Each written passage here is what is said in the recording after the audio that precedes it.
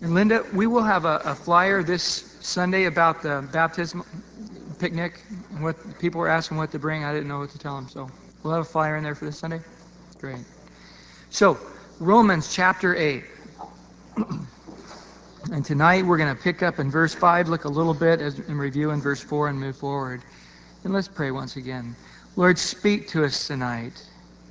Abundantly, powerfully, wonderfully, from your word we ask. In Jesus' precious name. Amen. Remember that we have been born again by the Spirit of God. God's Spirit came in to your life. He now is living in you. Your heart was circumcised. All the old things were passed away, and all things became new in your heart.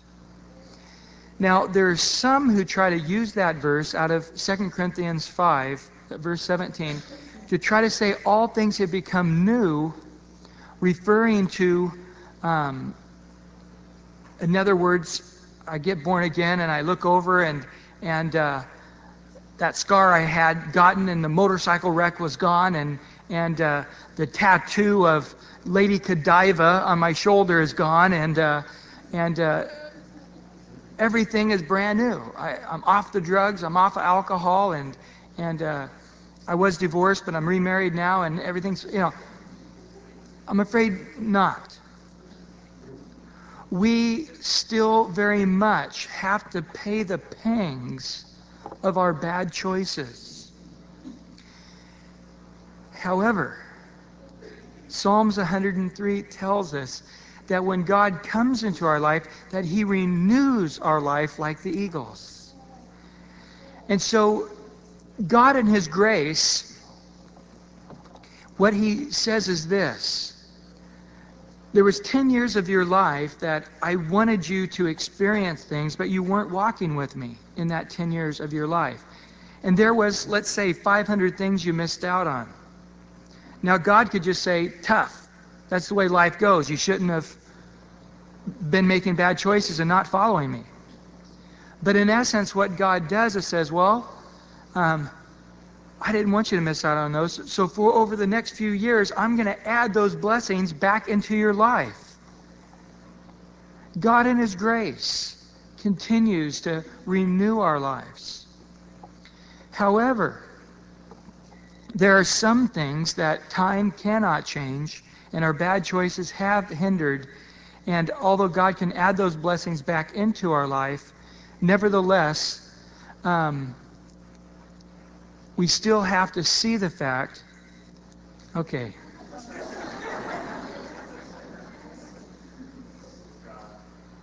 Okay.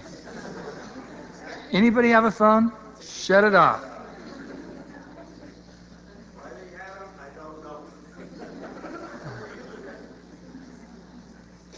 One will take you outside with the rubber hose if it goes off again.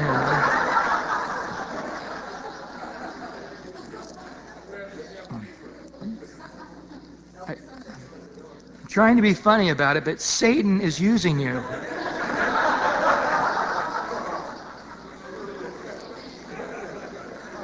Years ago, we had a brand new usher, and there was a lady, and her baby was crying, and he said, "Take the baby out." And she, no, it'll be better. And take the baby out, no, it'll be better. And finally, he just says, "Lady, Satan is using your baby." And she just screamed in the middle of the church, "Satan is not using my baby!" So, Satan is using your cell phone. Now, back to where we were.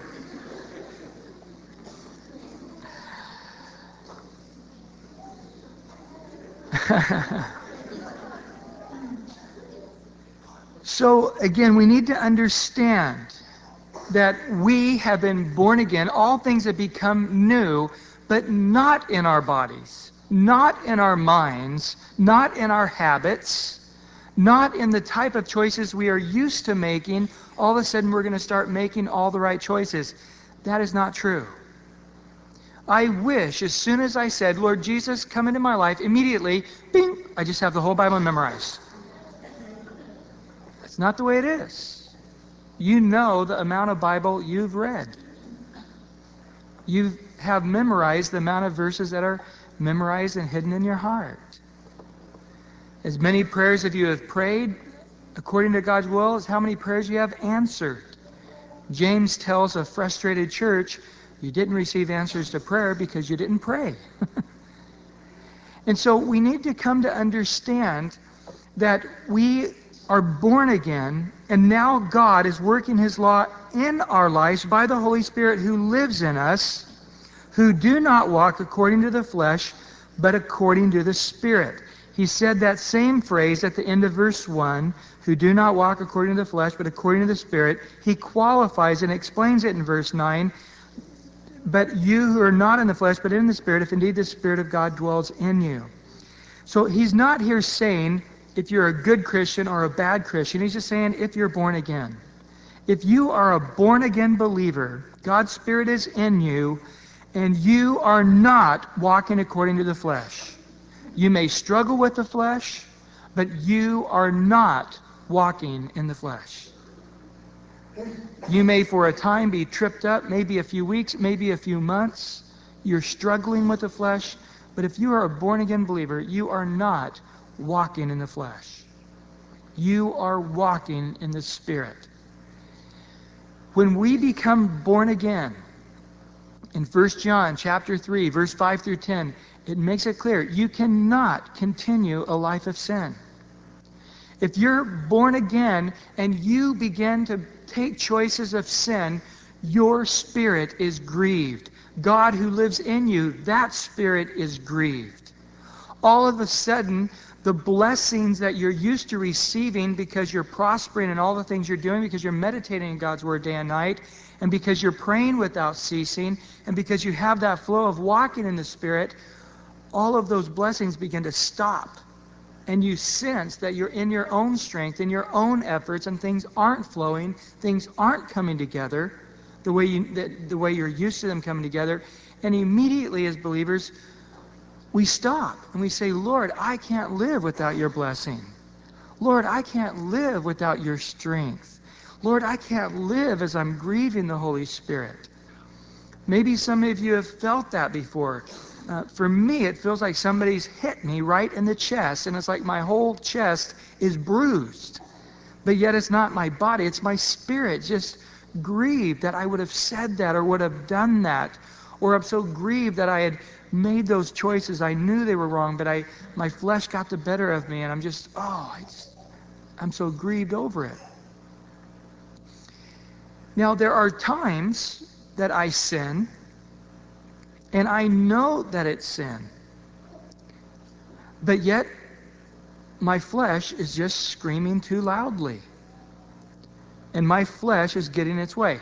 If your flesh starts getting its way, it's going to continue to want to get its way. And that still, quiet voice of the Lord seems to get quieter and quieter and quieter. Now, when that happens, that scares me to death.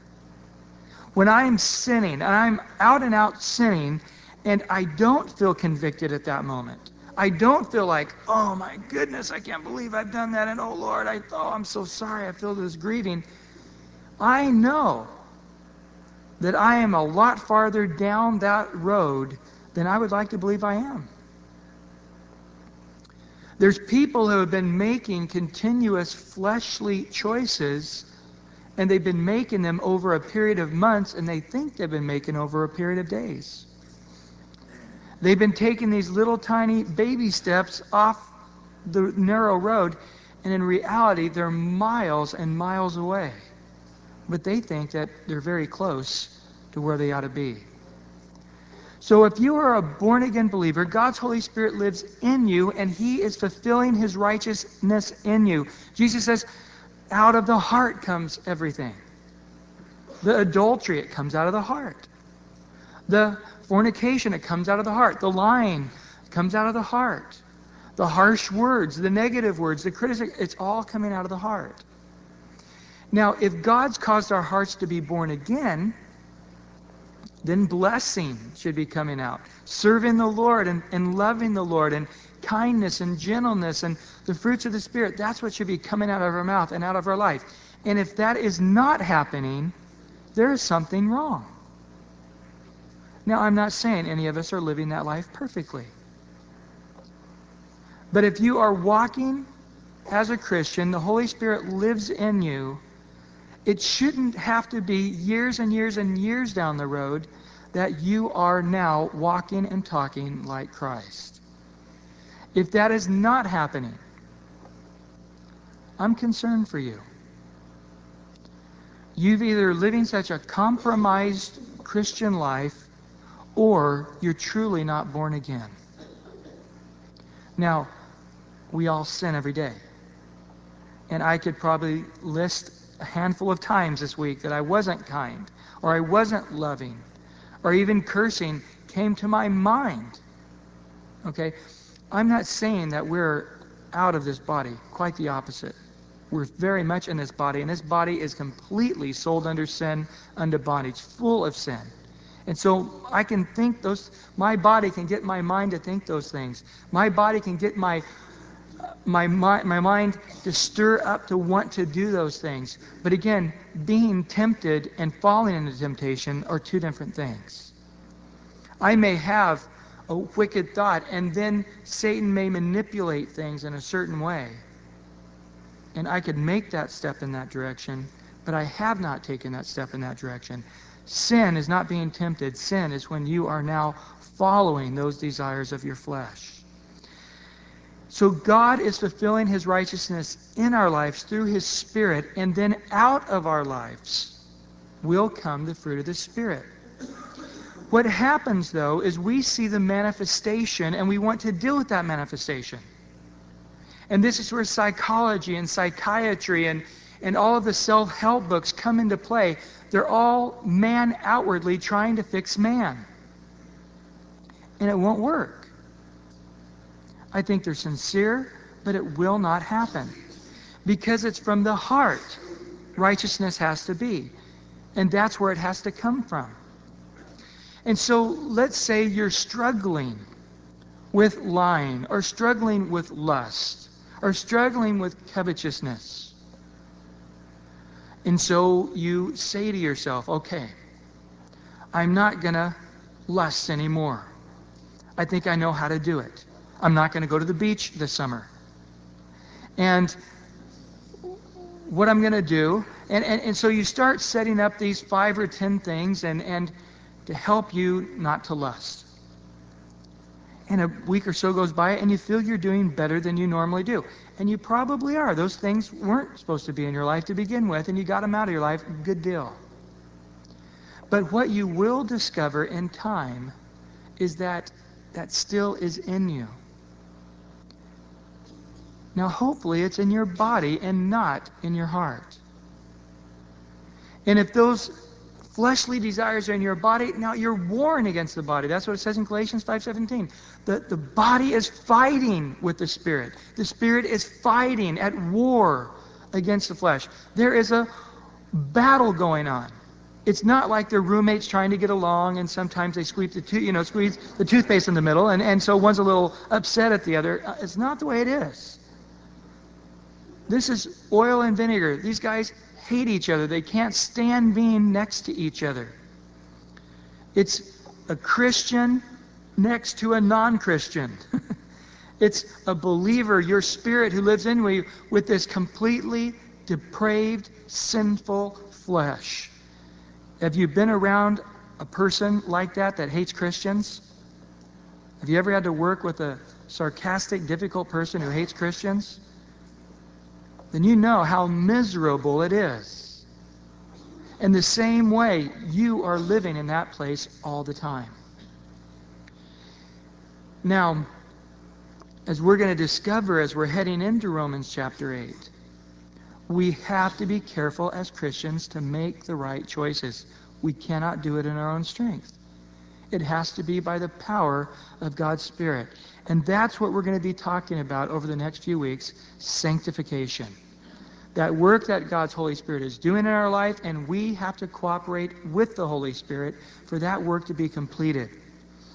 Now, in contrast between Christians and non-Christians, you can see it from the outside. Because people who aren't born again, like we used to not be born again, they live, in verse 5, according to the flesh. That's what they live. So therefore, they set their minds on the things of the flesh. Now, in the garden, when man was made, he was spirit, soul, and then body. Adam, when he came into this world, he was a spiritual man. He saw things spiritually. He walked daily with the Lord, and his soul, which makes up his personality, his will, his emotions, it was all blessed. His heart was full of joy and peace in the Lord.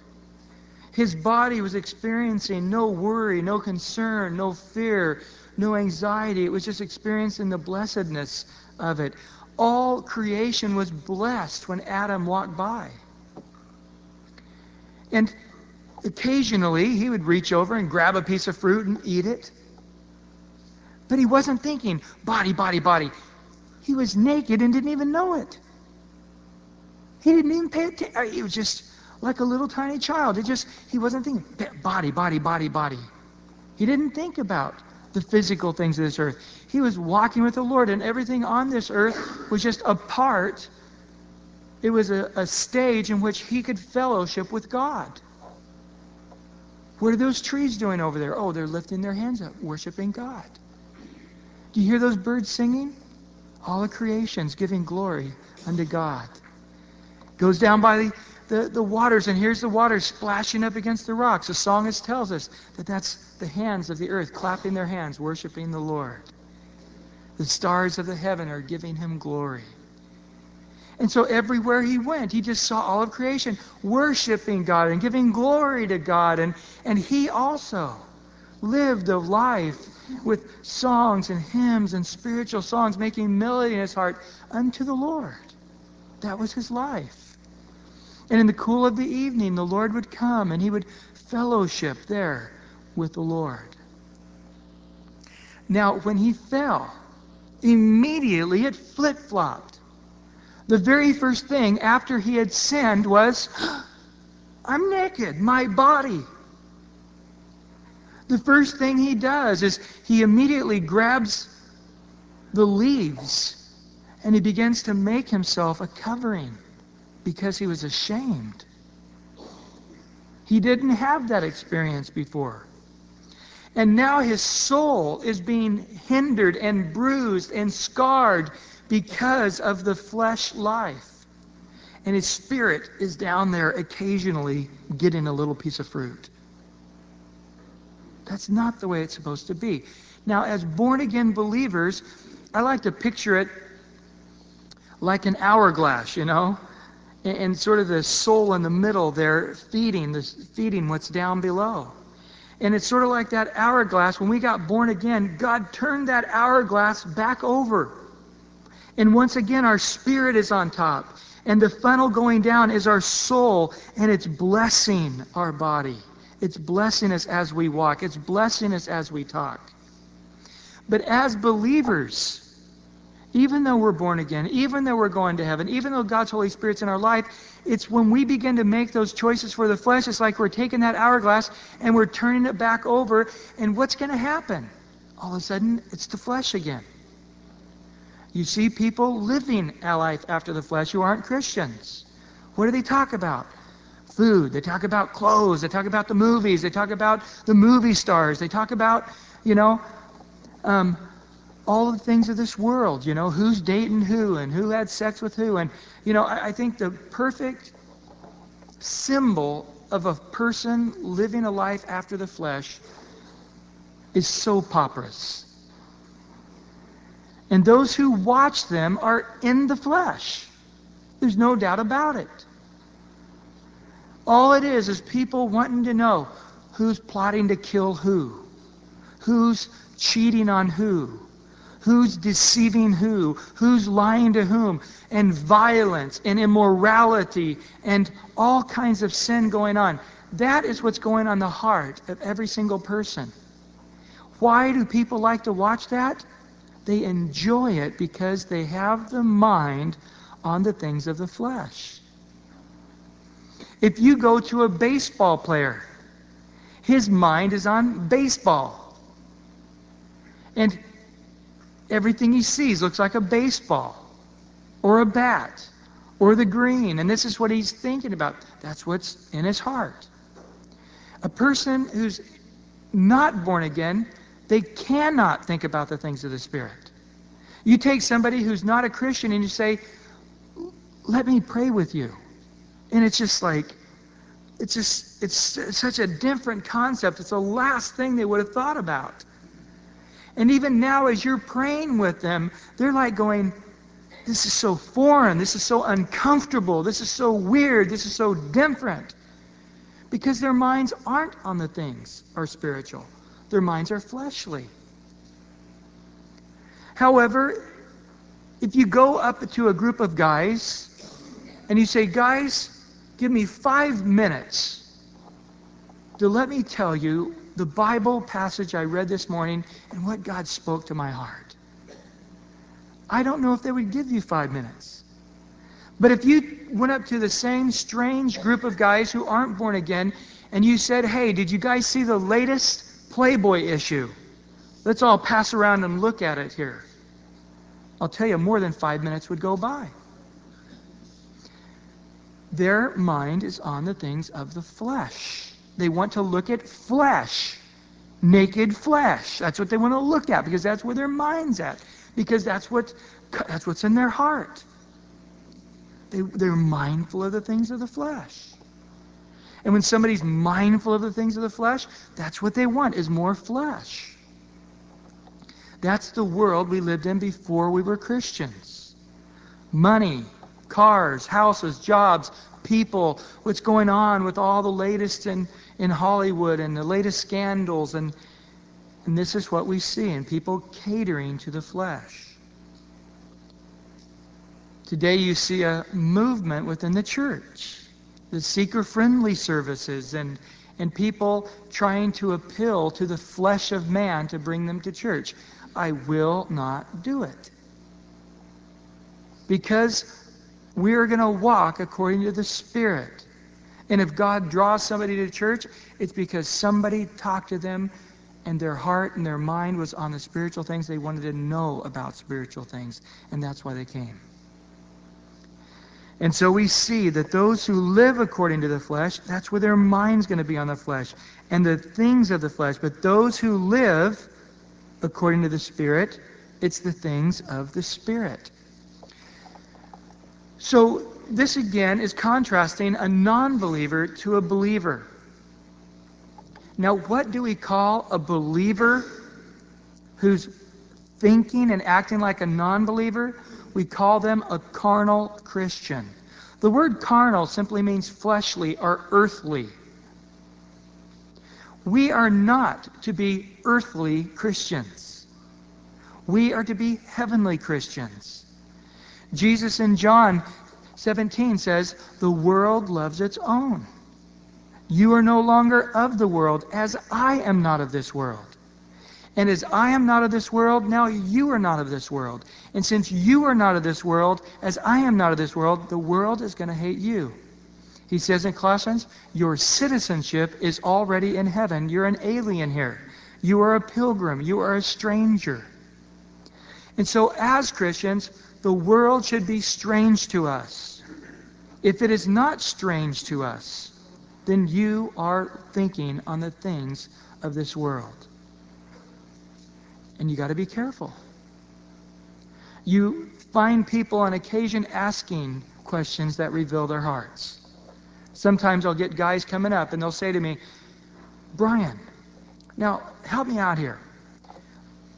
I've been dating this girl for a year and, we don't want to sin or anything, But how far can we go before we're married? Now, that question revealed his heart. He's saying, how immoral can I get without really living in sin? That's his question. And it reveals his heart. His mind's not upon the things of the Spirit. If his mind was on the things of the Spirit, he'd be saying, Brian, help me. I want to build everybody up, but especially this one person I think maybe God's brought into my life to marry them. I want to build everybody up in Jesus. How can I live in such a way that causes everybody to be blessed and encouraged and want to come to know Christ? How could I build this person up to want her or want him to just want to pray more and to read the Bible more and to want to live for you more, live for Jesus more? How can we do this? How can I live? You see, that's the struggle that should be going on in his heart. And so I simply will point out, it's like that hourglass. You're right now maybe sideways, or the pendulum is coming and you're heading that direction and you're saying, hey, I like being here. And I'm saying to you that you are going to damage your soul. Our soul is so tender and it's so important that we don't scar that soul. The soul, the personality, the will, the conviction, the ability to have joy and happiness, the ability to just love this life that God's given us, all comes from our soul being cleansed, blessing our body, and causing the blessings to flow. You see people today, and you ask them, hey, would you rather go for a hike up in the mountains or go to a arcade for an afternoon and play arcade games? Now, do you want to go into God's creation? Or do you want to go sit in front of something and blow up weird-looking creatures for 5 hours? Again, one is set upon their mind. It's just, where's their mind at? Some people's minds on fleshly things, even though they're believers. You will not be growing spiritually. You're creeping along at a snail's pace, but unfortunately, the choices you make are stacking up on you. Bad choice, bad choice, bad choice, bad choice. And you are a carnal Christian, a fleshly Christian, and what's going to happen is eventually the amount of growth you've had compared to the amount of bad choices you're going to have are going to pile up on you, and you are going to be screaming, saying, I hate life. And everything is horrible, and I don't want to live anymore. I don't want... And it's not God, it's not the Bible. It's your mind is not on spiritual things, on heavenly things. Let's look at a couple of passages of Scripture here. Turn over first, if you would, to Colossians chapter 3.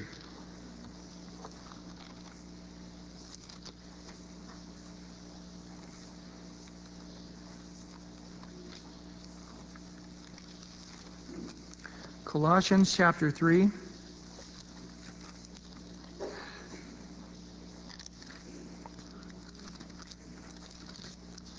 And there in verse 1 it says, if then you were raised with Christ, in other words, you're a born-again believer, God's come into your life, His Holy Spirit is in you, then seek those things which are above. Seek those things which are above, where Christ is sitting at the right hand of God. How high is your seeking to be? Where are your eyes to be? Right at the very throne of God. Set your mind on the things above, not on the things on the earth.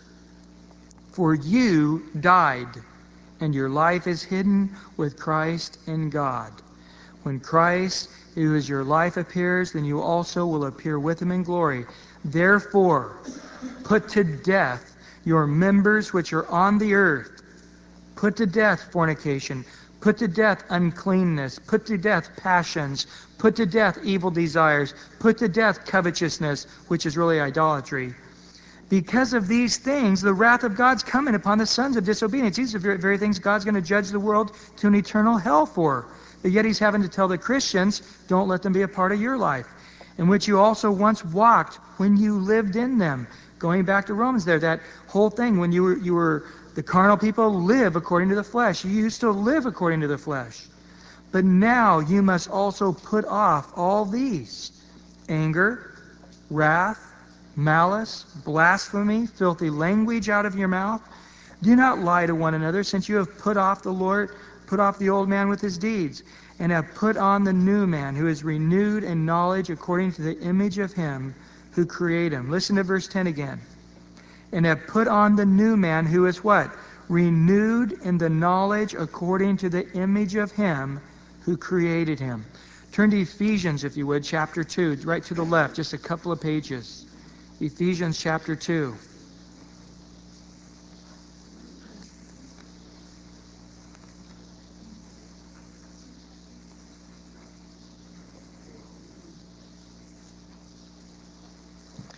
There in verse 1 again.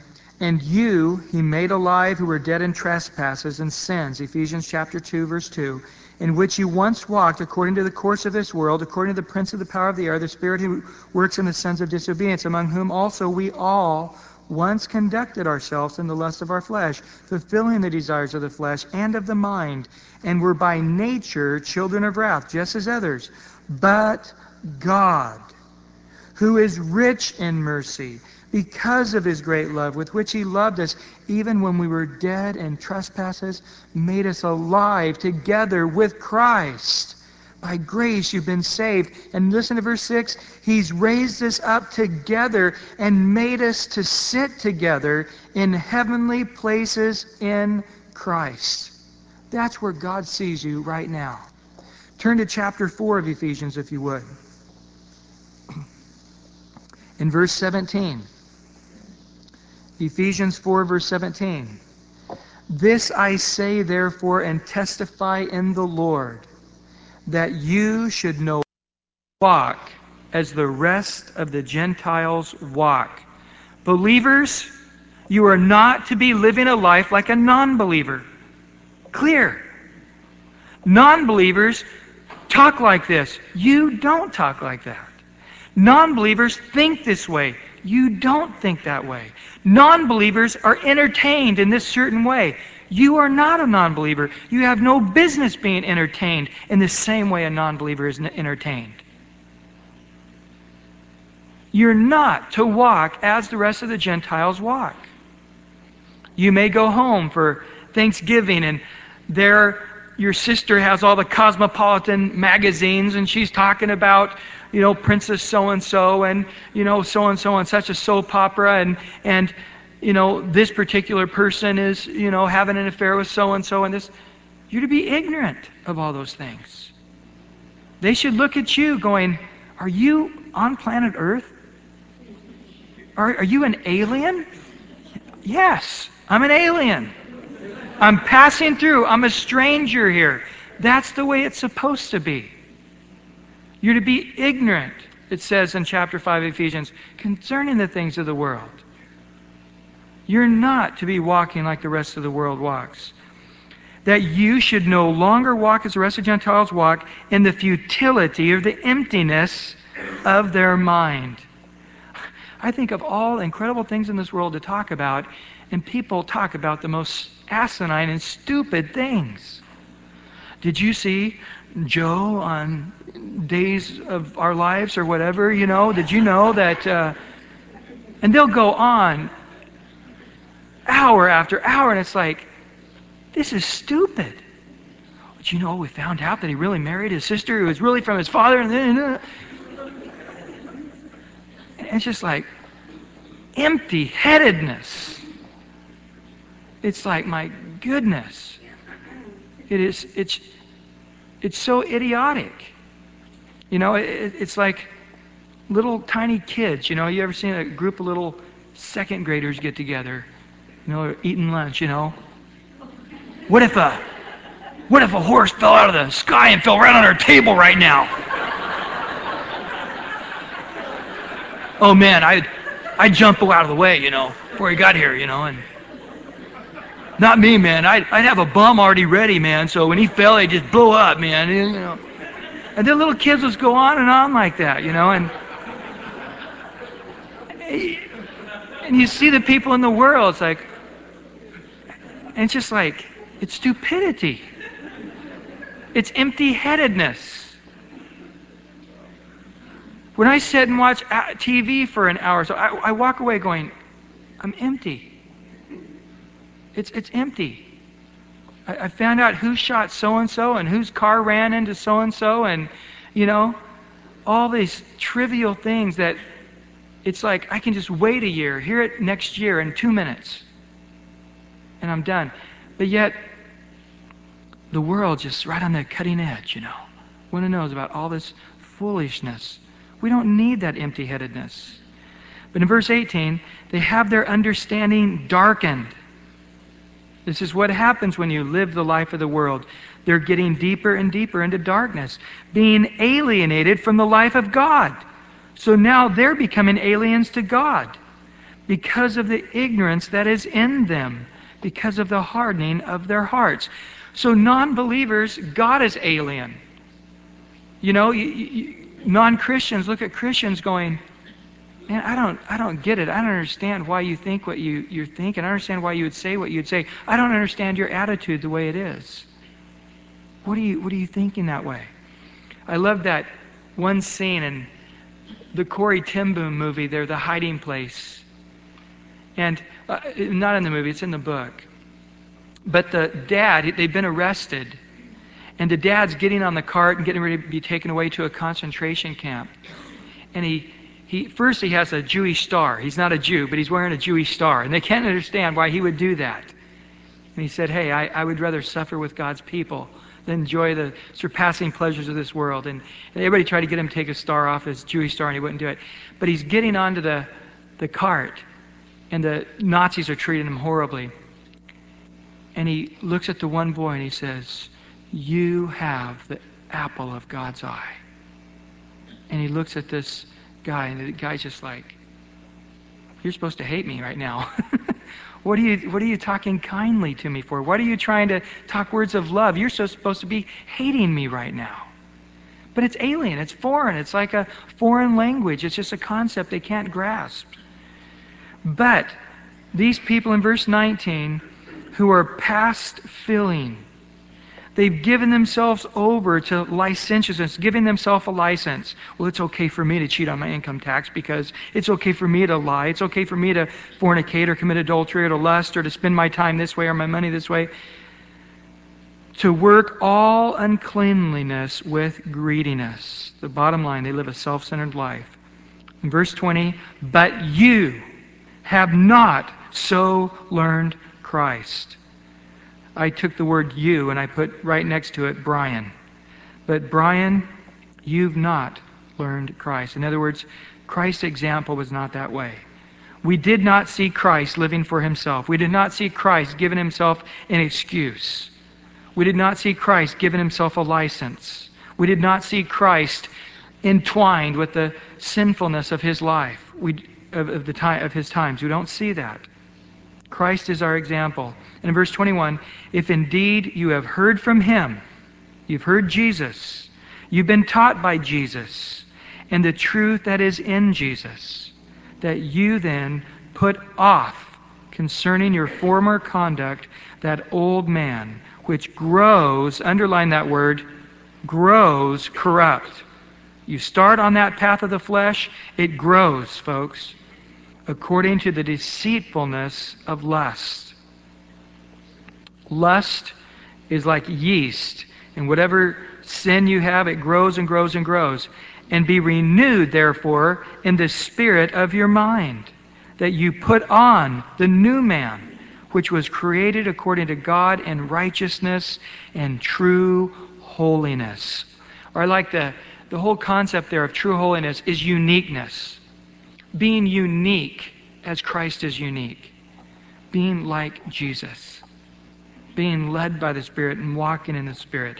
Well, turning back over to Romans 8.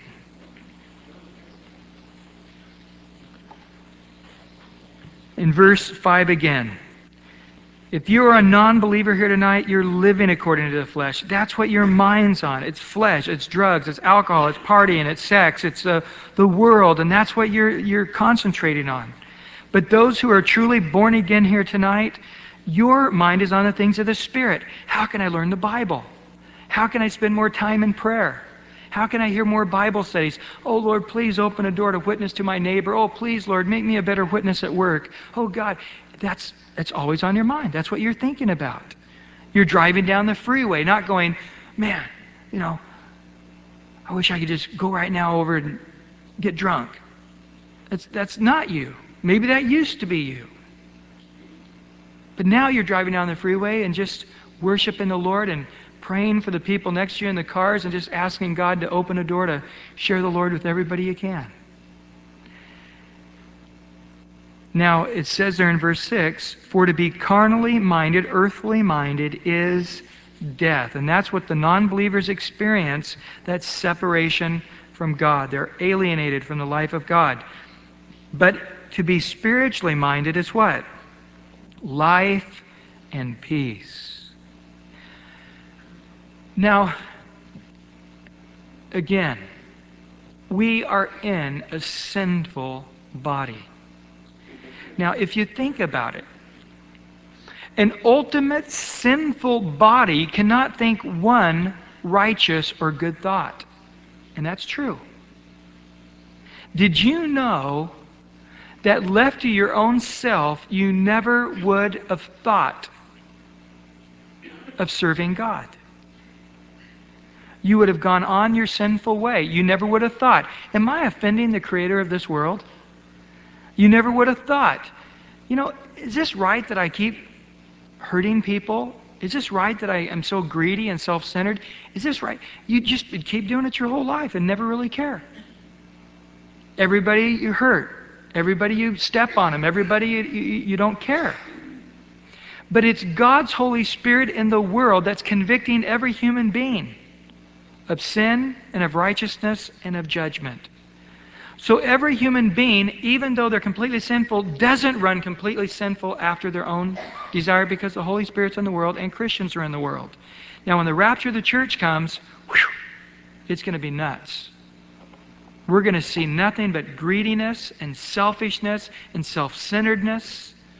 And everybody's going to do exactly what's in their heart. There's not going to be any Holy Spirit or any Christians to refrain them.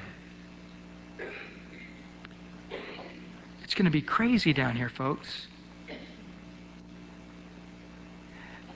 And so the carnal mindedness has no relationship with God. They're completely dead in their sins. Now, what about us? What about our bodies? Folks, your body is death. Paul said that in chapter 5. Who will save me from this body of death? Your body is perfectly greedy, perfectly self-centered. And so when we read things in the Bible, it's so pure, it's so beautiful that our flesh can sometimes react. Love your enemies. Oh, our body reacts. Going, because of self. I want to see them get what's coming to them. I want to see them hurt because they hurt me. I'm not going to give up my rights. I'm going to get my rights no matter what. And it's this sinfulness, Now, if we were just in our spirits and weren't in our body and we read, love your enemies, it would almost not even be noticeable to us because it's already a part of our nature. Love your enemy. There's no cutting edge to it. The only reason the Word of God's a sharp two-edged sword because we're fleshly. And so when we read in there to not be carnally minded, or where we read in the Bible that says to honor the Lord, seek first the kingdom of God, love your wives as Christ loved the church, submit to your husbands, or teach your kids the Word of God, or work for your boss as unto the Lord, whether he's a good boss or a mean boss. Either way, love him and serve him the same way. Our flesh is so sinful, it reacts against that. And now, as believers, we have to realize that. We have to realize my flesh is constantly reacting in the world. And I, as a believer, need to understand that I daily have to put to death this flesh. I have to say, no, you're not going to dominate me. And then to have that walk in the Spirit. And so I'm walking in the Spirit, and somebody cuts me off on the freeway. I don't even really notice it. I don't even think about it. I'm just going about my work, going about doing whatever I'm doing. If I'm in the flesh, somebody cuts me off, it's all of a sudden, man, you're not going to get a car length ahead of me. That's our flesh. When you are walking in that way, you're not walking in fellowship with God at that moment. Your mind's on the things of this earth. You're thinking thoughts of this earth. The Bible says we're to pray without ceasing. The Bible says we're meditating on God's Word day and night, never stopping. When I'm in constant communion, constant fellowship with God, there's life and there's peace. A horrible situation comes. God knows it. This is a trial. I'm to rejoice in trials. He's brought this along to hone me and to perfect me and to cause me. Oh, thank you, Lord. My heart's full of joy and rejoicing. Now, that same exact situation comes along, and I'm not in the Word, I'm not in prayer, I'm not fellowship with God, I'm not walking in that relationship with the Lord. All of a sudden that thing comes, I'm worried, I'm fretting, I'm upset, I'm angry, I'm freaking out. There's not the peace. There's not that life. You see, God's offering you a relationship with Him 24 hours a day, 7 days a week. But because we're in a perfect sinful body, we sometimes won't see when we're drifting off. We sometimes won't see that we're sinning against God. And some believer will come up to you going, you know what? I can't believe that you were just so rude to that waitress because our food was 10 minutes late. You know, we're in God's timing. She was 10 minutes late. So what? God knows it.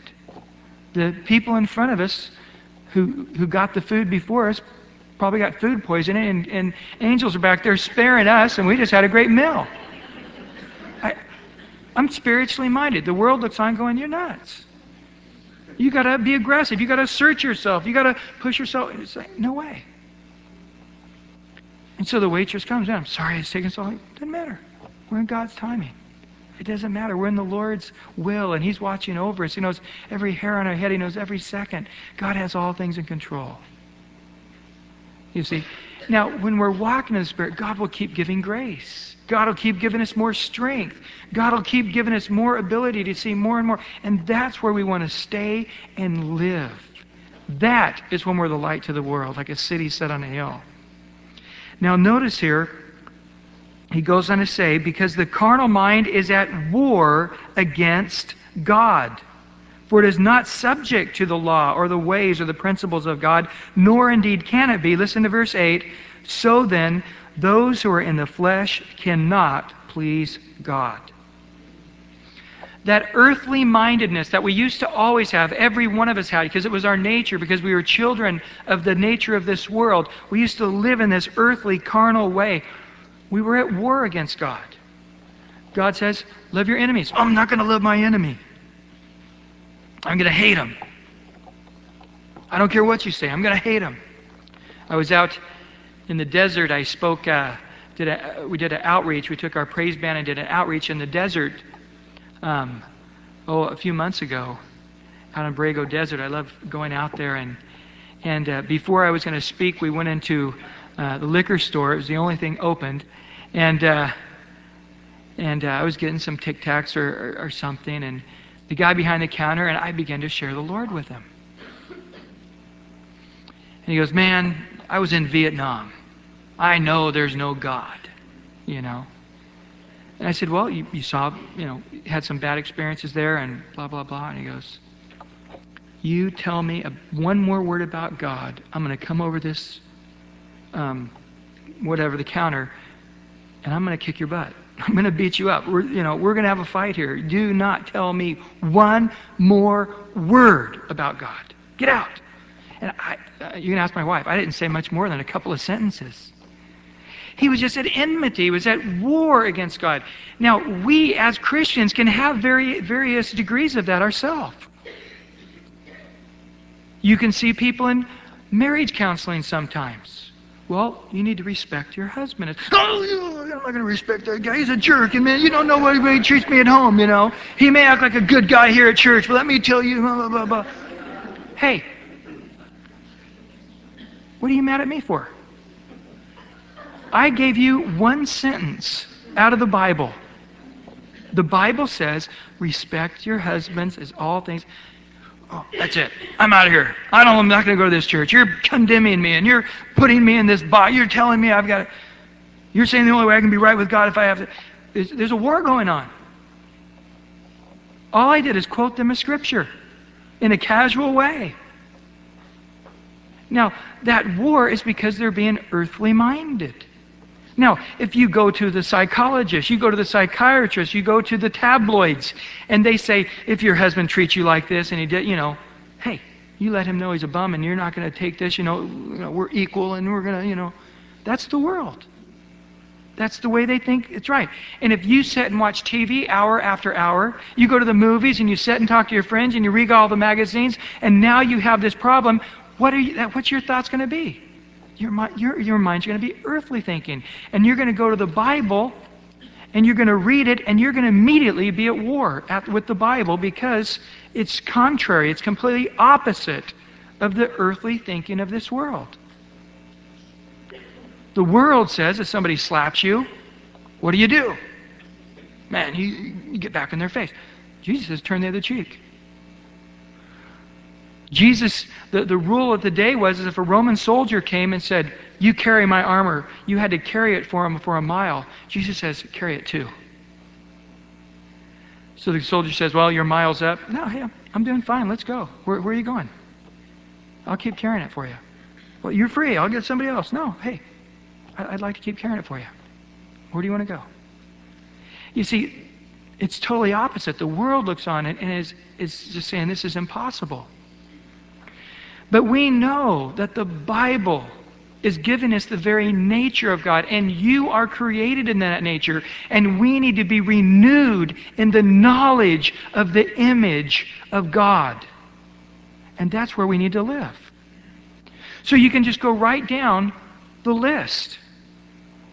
The Lord says to work for your boss as you were working unto God. Peter adds later on, if your boss is good, great. If your boss is the biggest jerk in the world, treat him as if he were the best boss in the world. Work for him the same exact way. Man, that just goes against us, doesn't it? And so again, we have to come back to realize, what does the Bible say? And renew our mind in that. So often I'll have a concept so clearly down. And I'm just so full of joy and I'm living it for a day or two and then I totally forget it. And then 3 weeks later, I'm back in bondage, and I'm going, "What? What's going on?" And then oh man, that thing has so set me free. So the Word of God, walking in the Spirit, is life. It's peace. Carrying that extra 2 miles, the Roman soldier, I'm alive. I'm at peace. I have joy. Why? Because I'm not being overcome by evil. I'm overcoming evil with good. I'm taking the principles of God. The husband's treating you like a jerk, and you respect him and honor him as if you were honoring God. That's what the Bible says. Your wife is treating you horribly, but you're loving her just the way Jesus Christ loves you and loves all the church. And you keep on doing it through all kinds of adversity. That is the Christian life. And God will give you that grace. He'll give you that power. If you are not living in that way, you are not pleasing God. And you will never be pleasing God. There's people that go to church every Sunday, but they take all the principles of God and they don't follow them. Whether it's at work, whether it's at home, whether it's in their time, whether it's in their finances, whether it's in the imaginations of their heart, they are not honoring the Lord. Jesus wasn't kidding around when he said, don't lust in your mind. But we can say everybody does it. No big deal. You can't really control it. It's the way it... No, you can. The Bible says we can be spiritually minded and have life and peace. Well, everybody sort of cheats on their income tax. Jesus said, give unto Caesar what's Caesar's. Jesus did not cheat on his income tax. He did not do it. And you just see the whole concept that God pushes us as believers that way. You know, I often think in my mind, the Lord comes down in advance and impregnates Mary, the mother of Jesus. And they're living in Nazareth. Now, Jesus, or the Holy Spirit of that angel could easily have told her, okay, Mary, Bethlehem's going to be so packed out. Nobody knows it yet. Okay? Go ahead and move there a year in advance to Bethlehem. And go on down there, and you're going to hear there's going to be, Caesar Augustus is going to make this thing, everybody's going to have to go back, and you already have a house, you'll be set up, everything's going to be cool. But it doesn't happen. She's 9 months pregnant on the back of a donkey for 90 miles. They finally get there. Now, they could have said, look, forget that Roman government. I'm not going to take my pregnant wife.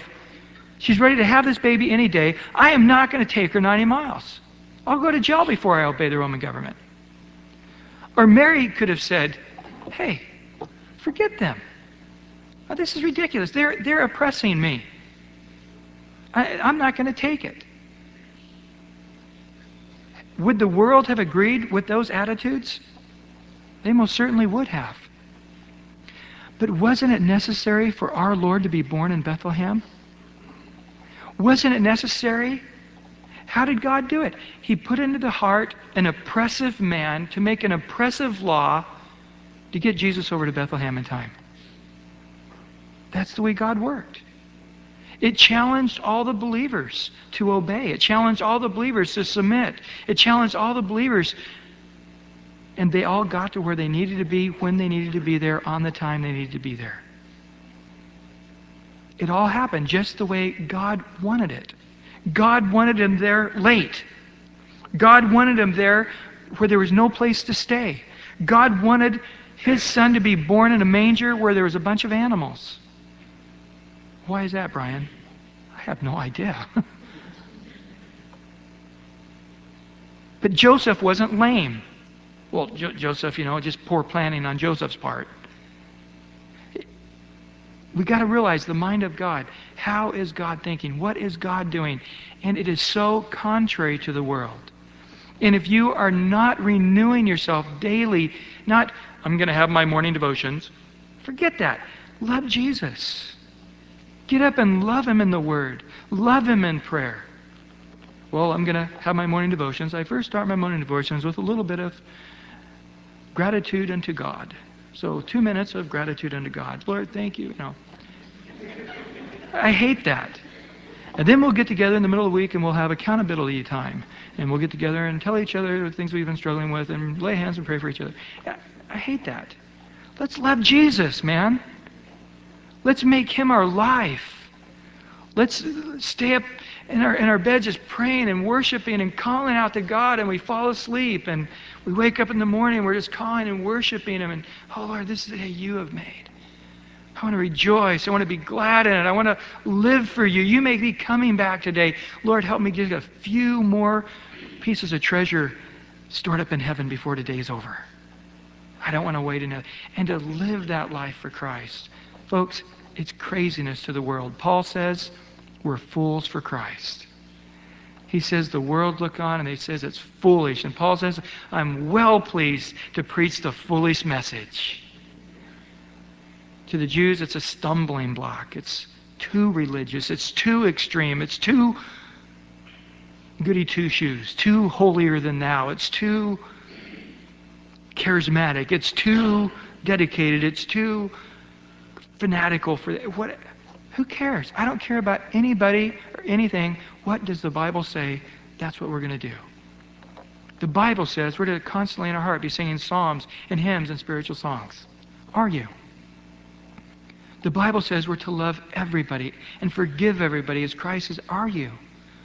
The Bible says you're to honor the Lord, the first of everything, the first of your day, the first of your week, the first of your finances, your first child.